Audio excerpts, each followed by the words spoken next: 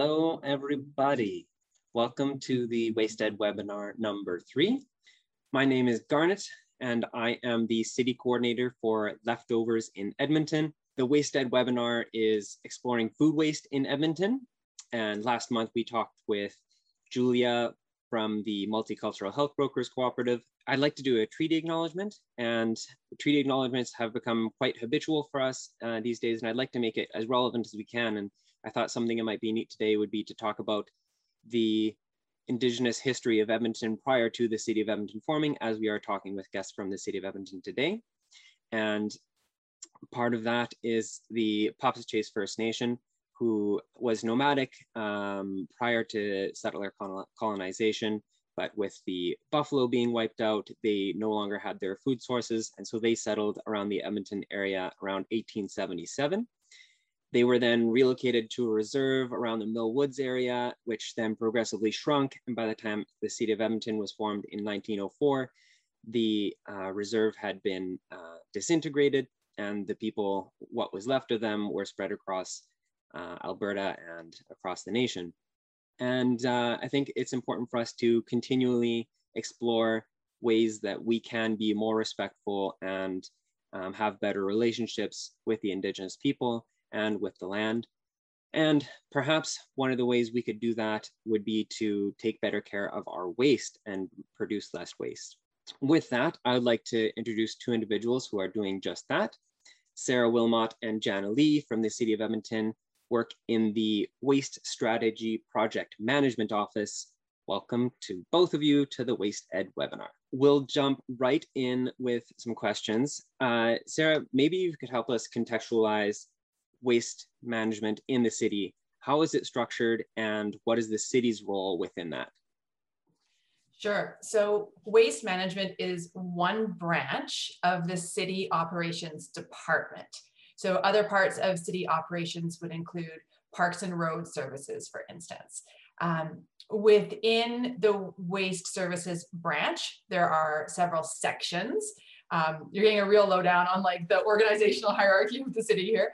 And the sections include those who are responsible for waste collection, waste processing, data management and planning, customer service, engineering services, and then the group that Jana and I belong to, which is the project management office. Okay, so great. Within the project management office, we're responsible really for planning for new projects. And then once those projects reach the stage of implementation and sort of become our new normal, then we would hand them over to one of the other sections to maintain. Very fun. That sounds like a lot of fun to actually like be innovating and creating new stuff. Absolutely. And where does the city's jurisdiction of waste management fit within that? Do you take care of all waste within the city or just certain waste? Yeah, so the city really just directly manages residential waste. We are a regulated utility. So that means that all of our customers are all of the residents of the city of Edmonton. And all of those residents pay a monthly utility fee that covers all of the costs associated with providing all of the services that we provide. So that would include collection, waste drop-off facilities like recycling depots and eco stations, all of the processing that happens out at the Edmonton Waste Management Center, and disposal at a remote landfill. So nobody in Edmonton pays for any waste through their property taxes. It's all funded through those monthly utility fees. We don't provide any direct services to what we call the non-residential sector. And that's a really sort of broad term. It really means like businesses and organizations, schools, churches, healthcare facilities, like anything that's not residential, we don't provide collection service, and we don't typically process that waste. People can bring it to us, but they're not required to. Great. And is that a fairly typical structure for a city to have that dissemination? It's certainly typical that cities are not directly involved in commercial collection. That is usually left to the private sector and the private haulers like Waste Management or GFL. You know, you see those trucks around town, and that's really standard. The way that we fund our system entirely through utility fees is not as standard. It's often rolled into property taxes or combination, like they'll be partly funded through taxes and partly funded through fees. So we're quite unique in that it's fully funded through fees. And then the other thing that's a bit different in Edmonton is that all of the multifamily, or we call it multi-unit sector, is included in our utility. So it's considered part of the residential sector. Often multi-unit buildings are actually considered to be part of the commercial sector in other cities. And the managers of those buildings are left to make their own collection arrangements. So, every apartment building would need to be calling up and having a contract, like their own individual contract with a private hauler. Whereas in Edmonton, we take care of that. Yeah, neato. Thanks. Jana, if we're looking at waste reduction in Edmonton, what role does your department play in the reduction of waste and specifically food waste? Yeah, so our long-term branch goal is to increase waste reduction and diversion in support of the zero waste framework. And this framework influences how we look at waste. So we're focusing on the top 3 tiers of the waste management hierarchy, which are rethink, reduce, and reuse. And under this zero waste framework, we want to treat waste as a natural resource. So the idea is that when we value waste like a resource, we apply the concept of the circular economy to it. And that's really about making the most of what we have by keeping it in use for longer. So the same concept can be applied to food. Food is at its highest value when eaten. Food waste, the term specifically, is actually a waste management term that describes edible and non-edible food that's not reduced or redistributed. So some of what our branch does right now is we provide residents with information and tips on how to reduce food waste, whether they're at home, they're at work, or they're out in public. Coming up here, we're also looking forward to playing a more active role in supporting organizations who already do this work, such as Leftovers. Partnering with community organizations that's one of our key themes of our waste reduction roadmap, which was actually released today. Yeah, I saw that. And maybe Alicia, who's our background moderator, if she could post the link to that that roadmap, that'd be great. And people kind of can peruse on their own time, and we might touch on bits and pieces of it throughout our chat today. Sarah, when we're talking about food waste specifically, what data do we have in Edmonton? What do we know about how much food is being wasted in Edmonton? Yeah, the city has done a couple of different research studies looking into how much food waste is generated by residents and what its characteristics are, like what are people wasting. We do sort of periodic, really comprehensive waste characterization studies that take basically a garbage truck that's coming to the waste management center gets diverted, and a large sample of waste is taken from it and sorted into tens of categories, possibly even 100 categories or more. We really break it down into very fine-grained categories. And that really lets us see what people are throwing out. And by taking representative samples, we can extrapolate that to all the waste in Edmonton, or all the residential waste, and figure out how many tons of food waste or yard waste or textiles are being thrown out each year. So the last time we did that really comprehensive kind of study was in 2016. We also have data from the homes that were part of the CART rollout demonstration area. So those 8,000 homes that have been using the new CART system for the past year and a half or so, or 2 years.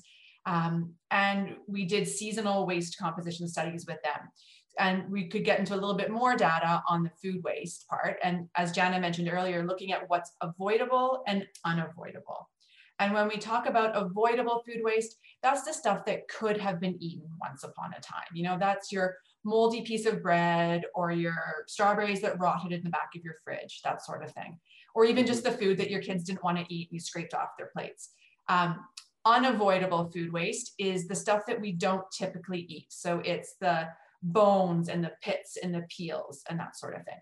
So of course, avoidable food waste is the real target of our food waste reduction programs, because it's avoidable and we want to help people learn to avoid it.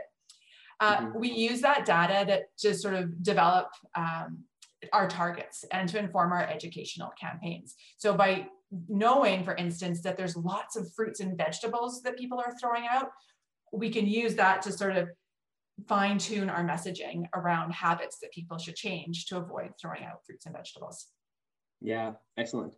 And what, do we have any numbers on like percentages of residential food waste? I know in the roadmap, I was glancing over it earlier and I saw some, but maybe you have more detailed ones. We do, and I could get them for you while Jana's answering a question. It's probably my best bet. I don't have the numbers on the tip of my tongue, but yeah, if you want me to, I can like squirrel away, or we can post that as a follow-up to this group after the event, whatever you prefer. It depends how accessible they are. If they're really accessible for you, that'd be great. And maybe that's one of the benefits of having two guests. And on the other hand, if it's going to be distracting for you, then we can keep that, keep our focus here, and we're happy to send those out afterwards as well. I'll have a quick look while Jana's doing the next question. And if I find that I am not paying attention or distracting others, then I'll stop. Sounds good, thanks. Yeah, okay, Jana, I'll let you with this one.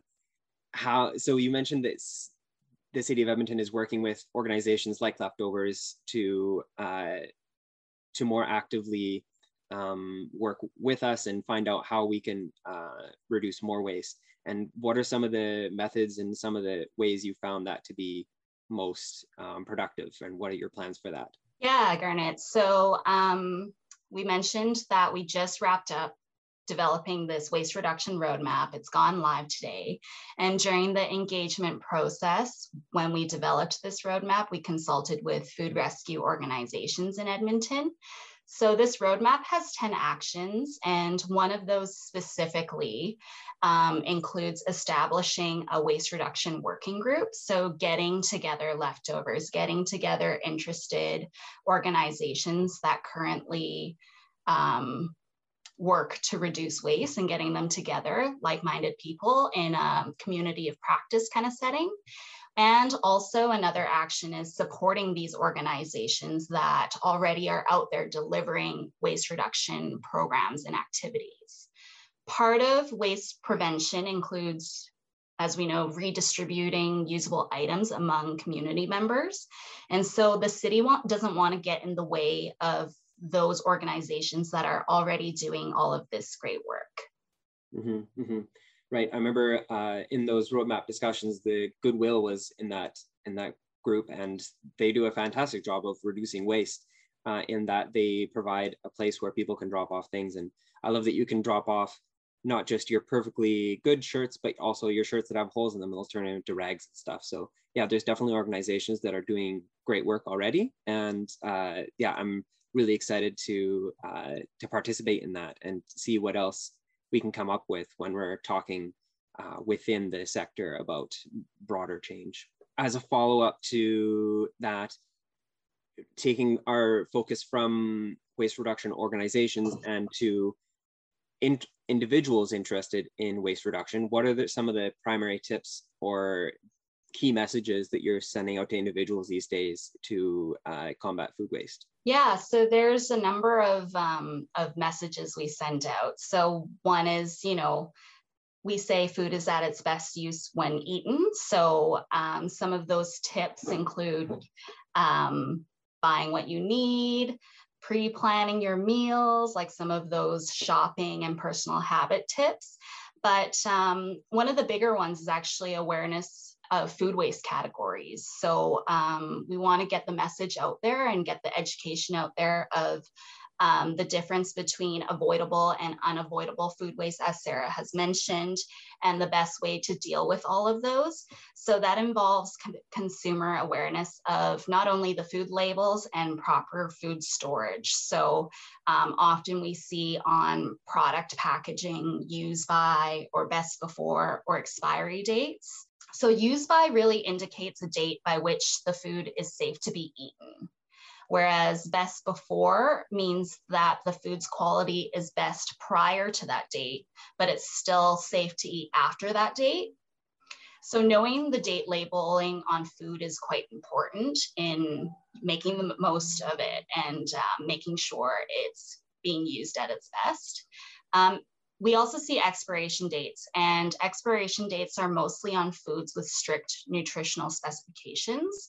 So mostly you see those associated with like infant formula or supplements and meal replacements, stuff like that.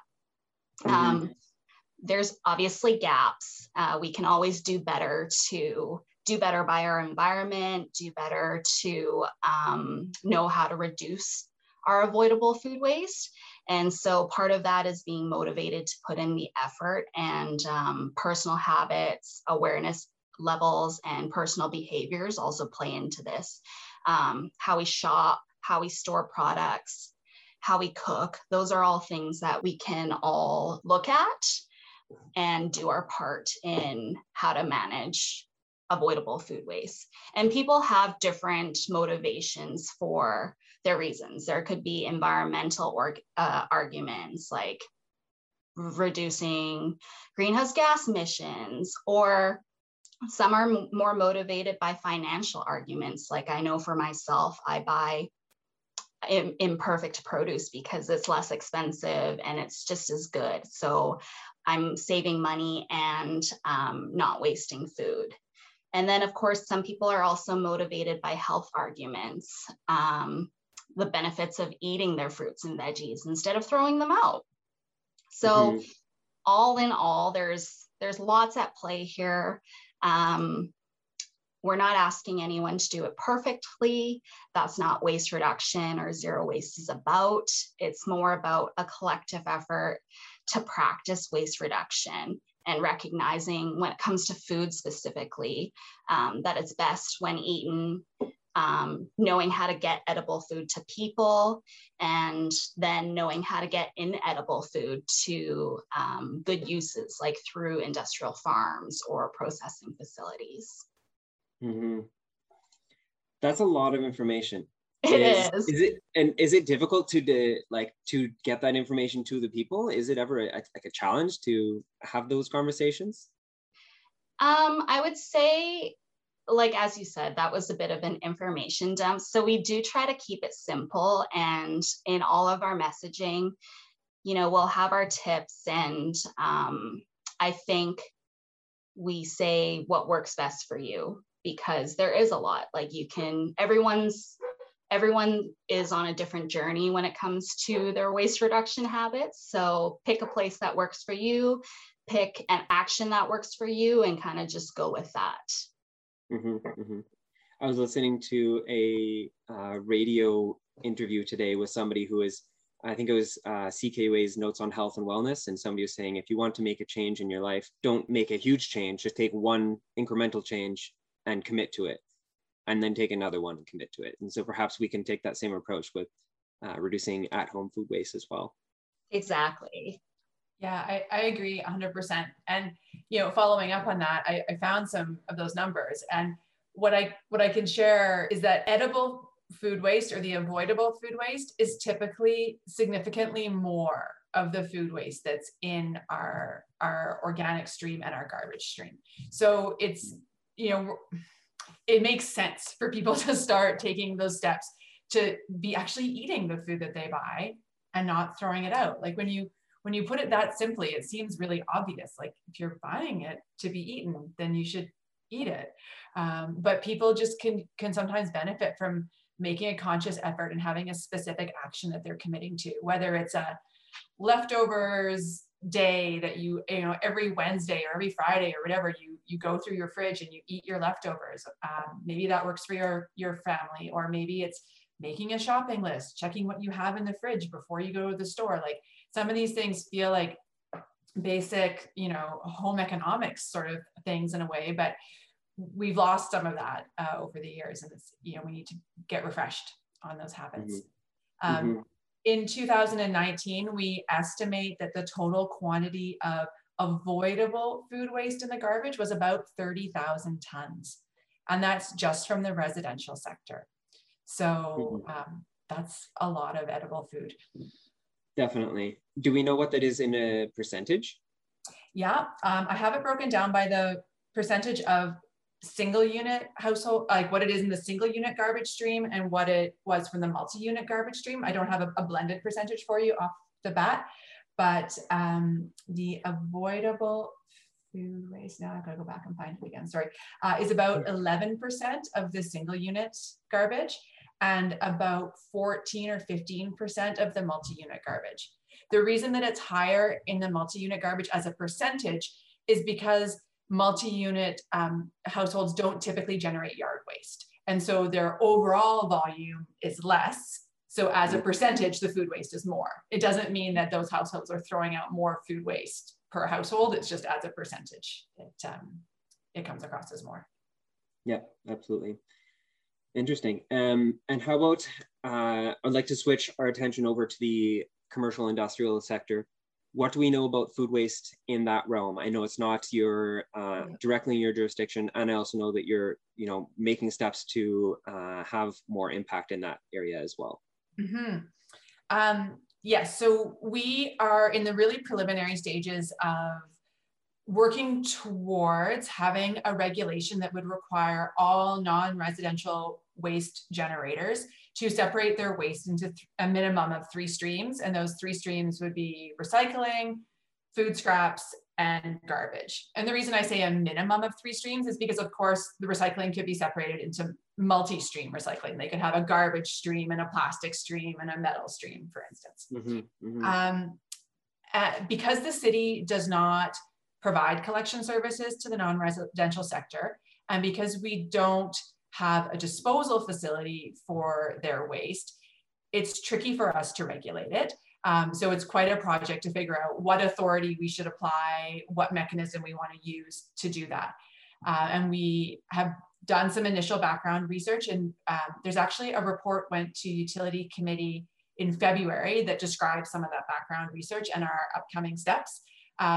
And I can share that link with you, Garnet, and we can send it around afterwards. It's the February 5th Utility Committee meeting. And what we know from our preliminary research is there's about 700, we estimate that there's about 770,000 tons of non-residential waste generated in Edmonton every year. And that's about twice as much as the residential sector. So it's a significant thing for us to be tackling. We are intending to start some engagement with those non-residential generators in the fall after the municipal election, with a goal towards having that regulation in place sometime in 2023. So we're sort of tackling the residential sector first because we have the most control there, and then moving to the non-residential. But we're also using the opportunity to revamp how the city manages waste in its own civic operations as a way to lead by example for the non-residential sector, and also like learn what works. So you'll start seeing like City Hall now has 3-stream waste sorting, some of our higher profile rec centers and that sort of thing, which I realize nobody can go to right now, but they have gotten their 3-stream sorting bins. And there's something like 200 city facilities will be receiving these sorting stations by the end of the project. I think the Valley Zoo actually launched today as well, like Fort Edmonton Park, like all those kind of places, you'll start to see the 3-stream sorting rolling out. Great. And right now, where does that waste go? There's independent contractors who come and pick it up, right? And then what happens? Yeah, there's a number of private landfills around the Edmonton area, and that waste can go to any of those landfills. And those landfills have no obligation to report to us, the city, how much waste they take in or where it originates. So those landfills also get waste from St. Albert and Spruce Grove and Sherwood Park, like it all just comes in together. So those landfills need to report to Alberta Environment and Parks how much waste they receive in total, but they don't have to say how much came from Edmonton businesses. So that's why we're left relying on some estimates about how much waste those non-residential generators produce. And for those non-residential generators and the private landfills, when we talk about the City of Edmonton's Waste Management Center, we know that there's innovative plans and things that are happening there.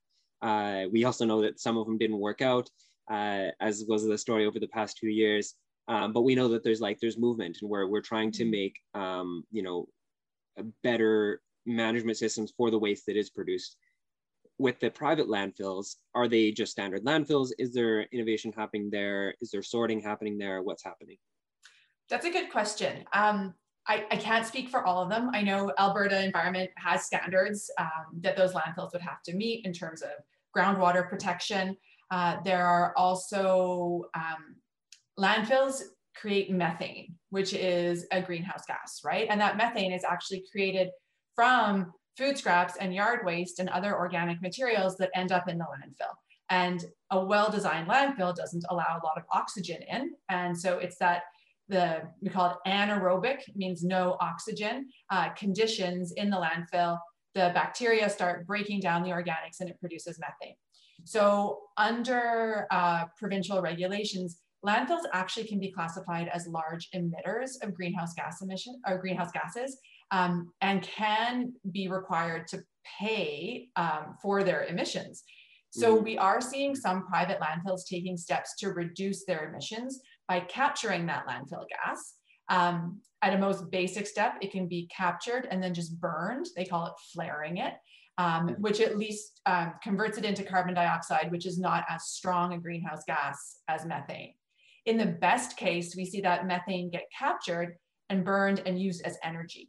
It can either, the methane can be cleaned and then actually injected into natural gas lines, or it can be burned on site and used to produce heat, which can then produce electricity. So I know there are landfills that are exploring that.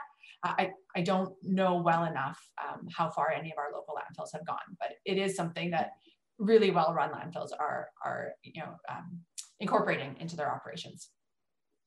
Speaking of which, tell me about the City of Edmonton's new anaerobic digestion facility. Is that the same, or is that slightly different than what you were just talking about? Yeah, I mean, I feel like I just laid that segue right on the table for you there. That was great. You did, yeah. So it is, I guess, a similar biological process, but done in a very different way. So an anaerobic digestion facility is designed to optimize the amount of methane gas that's produced, whereas in the landfill, it kind of happens on the side, right? You're not trying to produce it, it just happens. Whereas an anaerobic digestion facility, or ADF, as we call it for short, it's an engineered system that is trying to maximize the amount of methane that's produced so that we can use it for energy.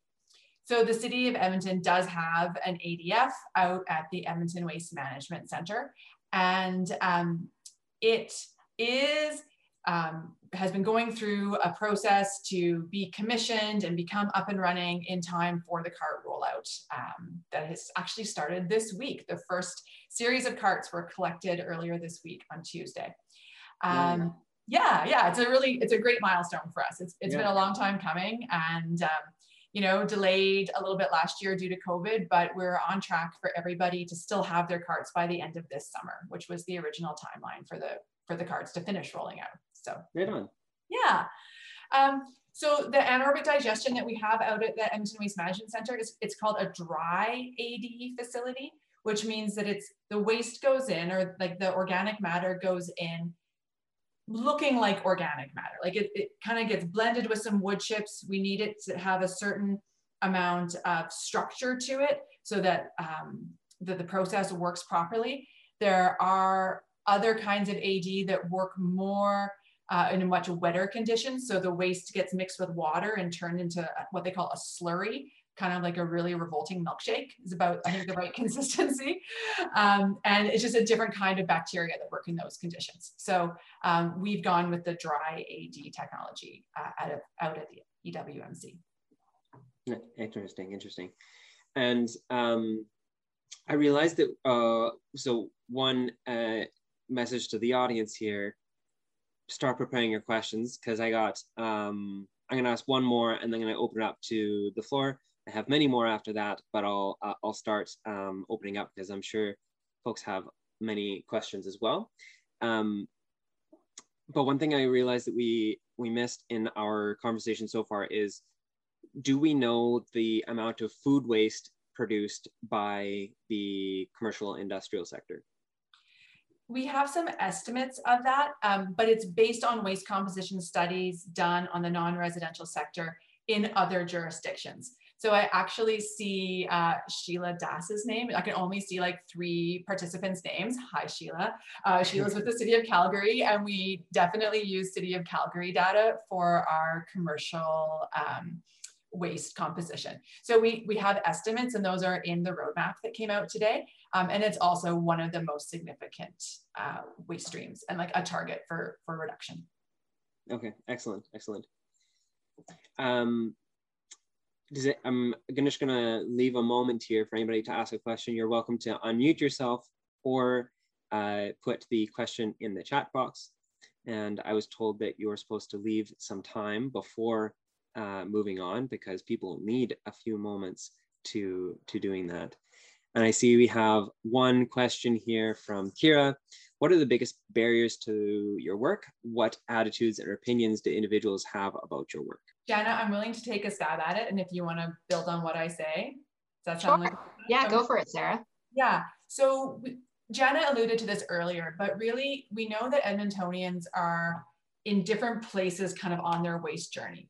We have Edmontonians who are really excited about this stuff, and they just like want to do the best they can in terms of their waste reduction, in terms of their sorting. And we think of them as being our real like our early adopters and our advocates. And it's easy for us to have these conversations with those people. And I would imagine that most people on this call tonight would fit into that category. Yeah. Then there's kind of like the middle chunk of people. I'm picturing in my mind like one of those normal distribution graphs, right? So there's the one tail end, there's those early adopters. Then there's the big chunk in the middle. And those people, we need to find a message that really resonates with them and why they should care about this.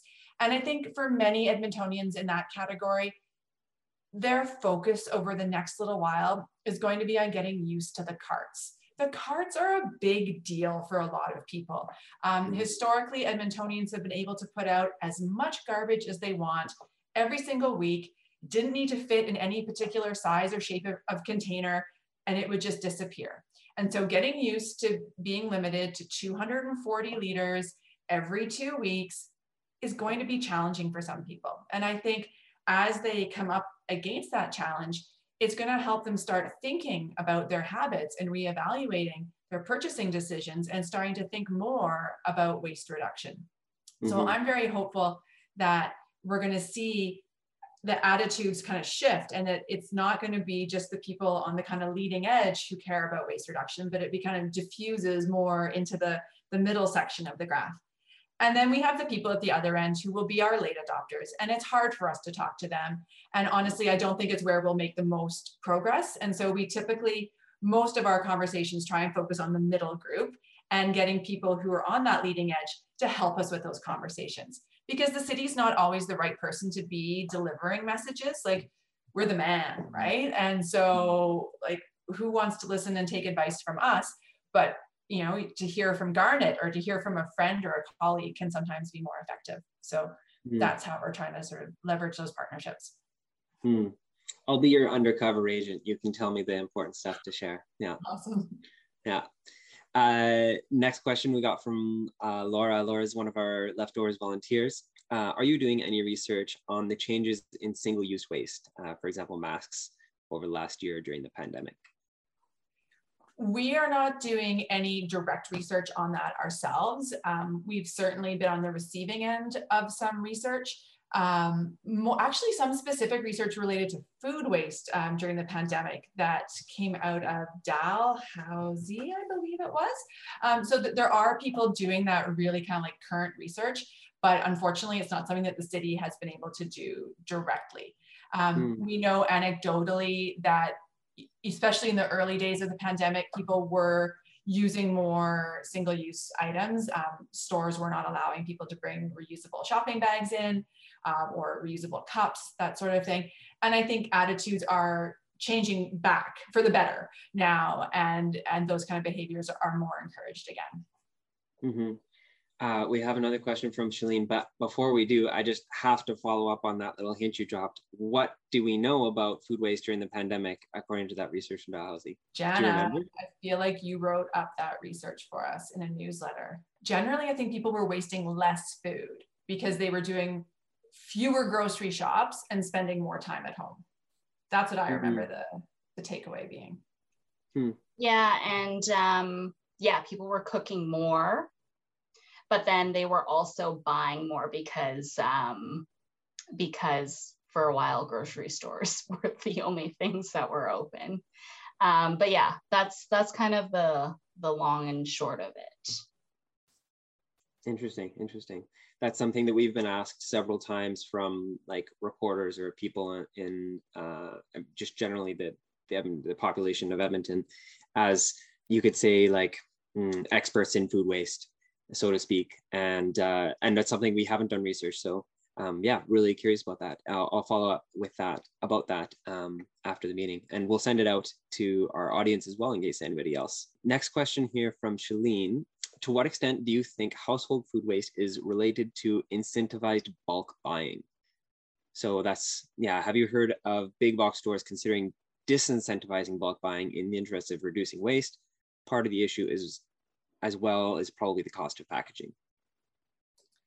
Yeah, I haven't heard of any stores doing that, Shalene, but I think it's a great idea. I mean, people are tempted to buy the 3-pack of cucumbers because each cucumber is cheaper than buying a single cucumber, but can my family go through 3 cucumbers in a week? Probably not.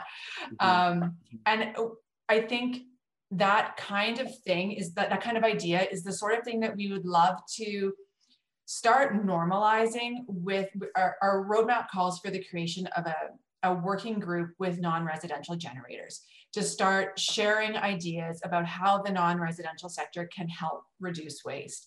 And so if there's a store that is doing that, then to hear them say that they're doing it and share it with other stores is, again, going to be more impactful than us just saying, hey, stores, did you ever think about disincentivizing bulk buying?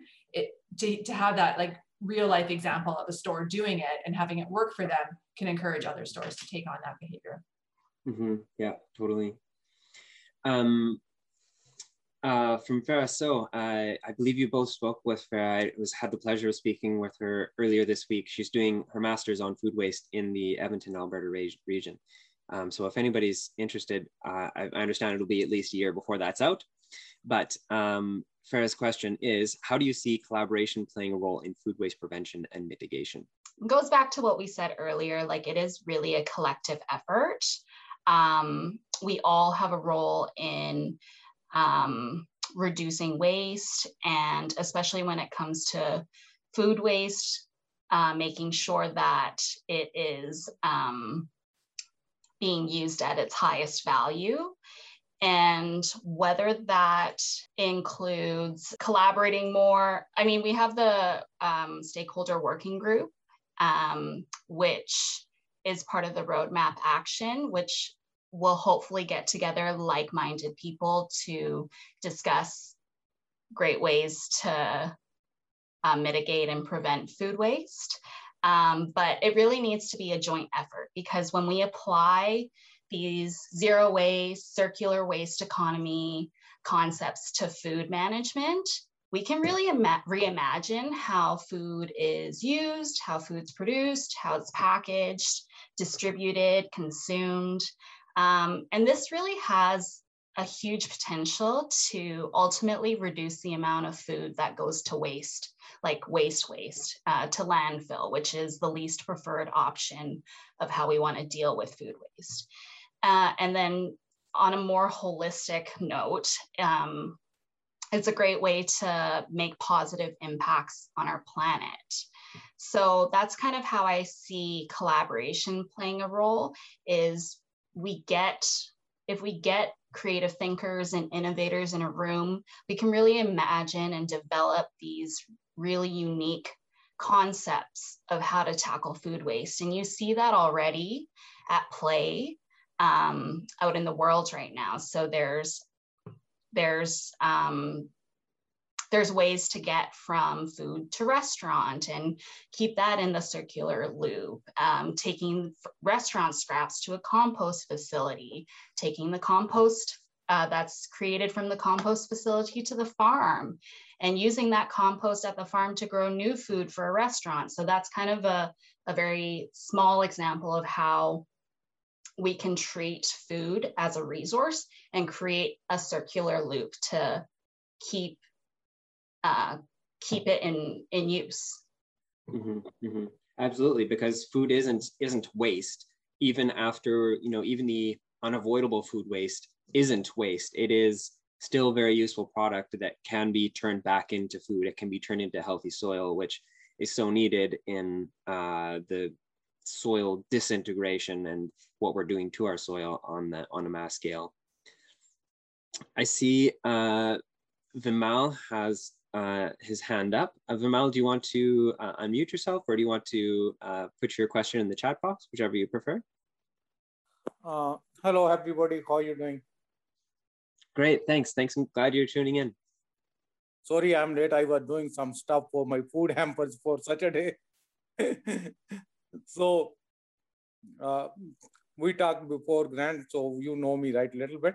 So I just want to tell you about something, the social system, right? Because our social system, it's only my opinion, first of all, it's only my opinion. I'm not saying something good or bad, but it's only my opinion. That's how I felt in my life. So it's only my opinion, please. So I don't want to, I'm not trying to offend here or any other system here. So just, it's only my own opinion, right? So I just like to share with you guys. So I think we have big problem with our social system. When I was growing up, my mom was home and my dad was working, right? Now, in the family, if you want to live, everybody have to work. So when the mom have to go out to work, then she don't have time to cook and take care of the kids. So from here, this my point of view, from here, we see disturbance in the life, right? Because I think the woman is a very good, they are very good teacher, they are very good leader to go for the kids, right? So they can make good leaders, but when the parents are not home, both are out and working, then we have problem with the society, right? We have a problem with the social care and everything. And that's some point of view is come to the food too, right? When everybody is working, mom have to go to work. So what she gonna do? She gonna cook some packed food, or she have to hurry up in rush. She have to pick food from the Tim Hortons or something fast food, and you can't sometimes eat that all. That's go in the waste.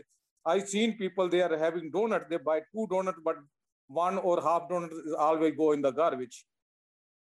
So I think that we need to look how the social system where we are living in is impacting our life, and it's impacting every corner of our life. I like to see just 5 day of week. Then every families get together at home, and then you're gonna see there's lots of less stress on the families, because when family they sit together, they do talk, they solve their problems. Now parents, they don't talk to each other, because when dad is home, mom is working, and when mom is home, dad is working. So sometimes kids are not. So we are losing the benefit of the united families, and it's impacting is every corner of our life. Thank you, guys. Yeah, thanks, Vimal. Thanks for sharing that. Vimal is a postal worker and distributes maybe 50, 100 hampers every week, and works with leftovers to access some of the foods. And I think that, yeah, Vimal, you've raised an interesting point that food waste is a systemic issue, and it's not isolated as its own thing. It's also related to these other things going on in our society. And in the creation of the roadmap, how would that come into play when you're looking at, maybe, for example, gardening more might increase people's health and increase their respect for food and reduce food waste, but also is dealing with these other issues. In the creation of the roadmap, how do you work with other sectors within the city and other sectors outside of waste? That's a good question. And I feel like waste reduction really does kind of happen at that intersection of lots of different issues. And we're working closely with, this is not related to what Vimal was just talking about, but we're working closely with Capital City Cleanup, for instance. And so they're obviously concerned about single-use items from a litter perspective. And we're concerned about it from, you know, like a waste of resources and like a waste perspective, but we obviously have similar end goals. And so we're able to work together really closely with them. We also worked, Jana, can you remind me the name of the group that we worked with through Sarah Patterson? Was a COVID response food resources network or something. Food security network, I believe. Yes. And so had some great conversations and good connections there with the food bank and other social agencies to sort of talk about how, and they were the ones who clued us into the fact that calling it food waste doesn't work for them because it's not food waste. Like it's insulting to call it food waste. And so you need to like find new vocabulary that isn't so waste centric. So it is this intersectional issue that we are, you know, I think are really lucky to be able to start forging partnerships, not only outside the city, but inside the city. And that's new. I think Jana and I have also made some great contacts within our energy transition group because there's so many connections to climate change as well. And so really trying to strengthen the profile of waste, that it's not just about landfills, like there's, it's so much more than that. And really raising awareness within our own organization too. Certainly. I want to go, I mean, folks continue asking your questions. And in the meantime, I have more myself as well. Jana, at the beginning, you were talking about the zero waste framework. Could you expand about what that is and how that plays into your work? Yeah, totally. So the zero waste framework, it's like the upside down triangle that is a waste management. It's based on the waste management hierarchy. So it's got 5 layers, so to speak. So at the top of the hierarchy, the most preferred action is to rethink. So like rethink and redesign what we're doing. And then next comes reduce. And then reuse. So then the zero waste framework really focuses on these top 3 hierarchies. And then we have, of course, recycle and recycle, processing, and then last is landfill. So when it comes to food, we want to apply that same waste management hierarchy to food waste. And like, again, I'm saying food waste as a waste management term. So first of all, we want to reduce our food waste. Then the next preferred action is distributing usable food and donating food within the community so that it can be used. Next is then anything that can't be used within the community. The next best option is to use it for like farming and for feeding animals. And then the next is processing it into compost. And then finally, the least preferred action is, of course, landfilling it. Food has much better uses than being landfilled. So that's why that's our last option. Yeah, excellent. Yeah, and I think that as you were talking about, and Farah was asking, with our collaborative working group, that is the intention of but like we can really rethink things when we are in that frame, when we are all in a room and we're collectively talking about things. That's where we can actually rethink things. Because me as an individual, if I rethink things, that's great, but I'm not going to change the system. But if we have key players that are rethinking things and working together to come up with solutions that work across the board, I think that's where transformation can really happen. And it's not just me putting one less thing in the garbage. From the zero waste framework, I want to turn our attention to the roadmap. And I believe, correct me if I'm wrong, but the goals are for the next 3 years. So up until 2024, it's don't increase our waste production. And then over a 25-year span, we're looking for a 20% reduction. Is that right? And how did you come up with the number 20%? Good question. We wanted something that felt like a stretch goal, but that wasn't completely unattainable. What we do see historically is an increase in that waste generation per person. So we call it, you know, per capita or per person. Every year for the past several years, that amount has gone up on average by about 5 kilograms per year. So about 10 pounds more waste per person every year. And like you stop to think about it, you're like, is there any good reason for that? Like, oof, there's a lot. That's a lot of waste. And so even just trying to slow and then stop that growth and kind of, you know, to borrow the phrase of the moment, like bend the curve a little bit, feels like quite an aspiration for the next 3 years. And then that's not good enough though. We need to actually bring it down. And so, you know, 20% felt challenging based on today's context, but we're also hopeful that we're starting to hear more about, like Jana was talking about, the circular economy, and for lots of different things, like not just food, but for plastics and other materials. And we're starting to see businesses getting on board with that idea. And like some of the big producers out there, there's a new organization called the Canada Plastics Pact. Edmonton is actually a partner of that. And it represents some really big retailers and manufacturers who have committed to some pretty aspirational goals. And so with those changes happening that are very much outside the city's direct sphere of influence, we feel like that 20% is achievable. But it's certainly not something that just us encouraging people to eat their leftovers is not going to result in that 20%. It's going to take like broader societal change as well. Yeah, it's certainly challenging to set a goal that you have influence on, and yet, you know, the greater context has so much additional influence on as well. Absolutely. I'm going to have one last question here from Shada to both Jana and Sarah. Could you paint a picture for a moment of your dream Edmonton in regards to bigger picture of what you've been touching on? Have you have your roadmap, which is more realistic picture, but if you had no barriers to your work, what would that look like?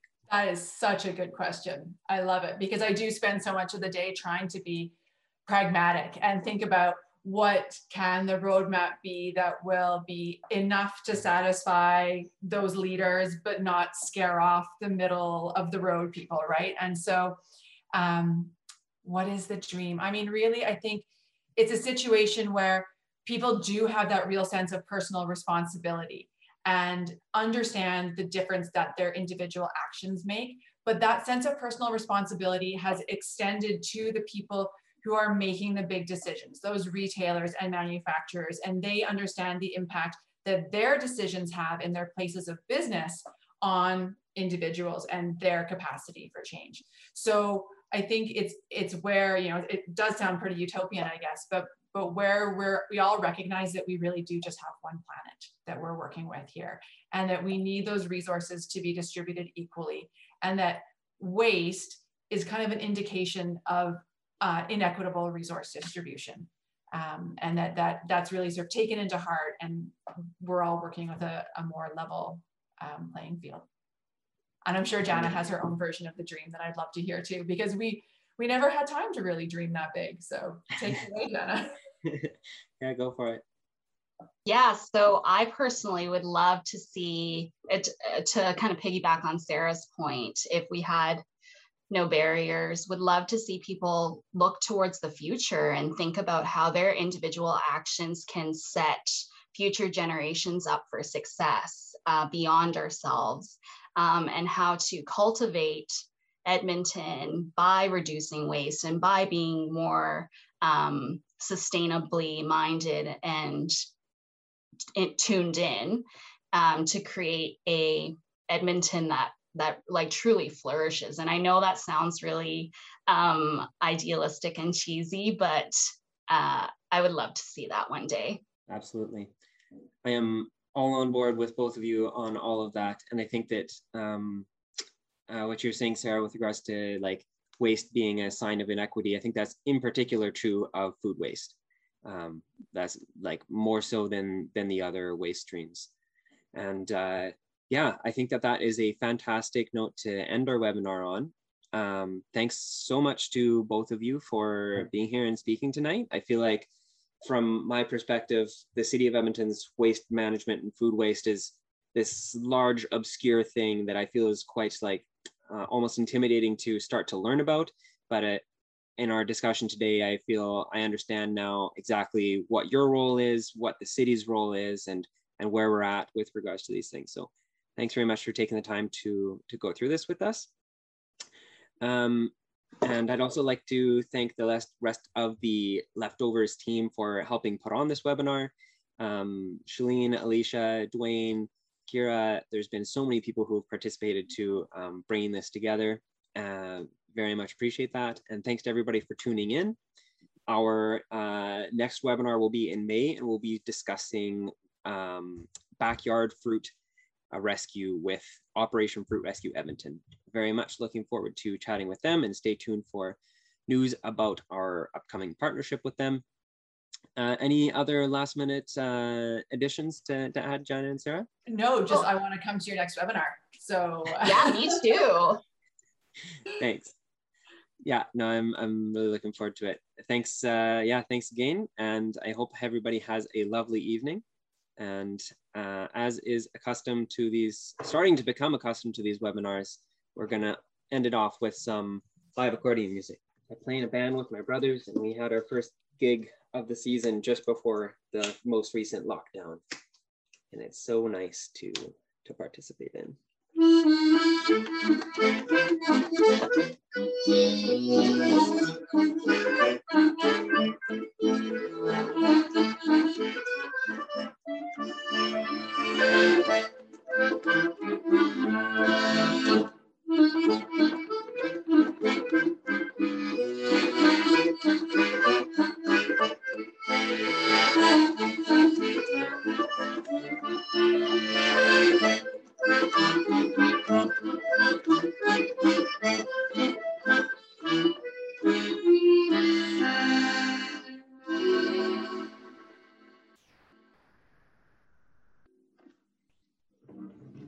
Thanks, everybody. Have a lovely evening. Go out and get some fresh air. Ciao.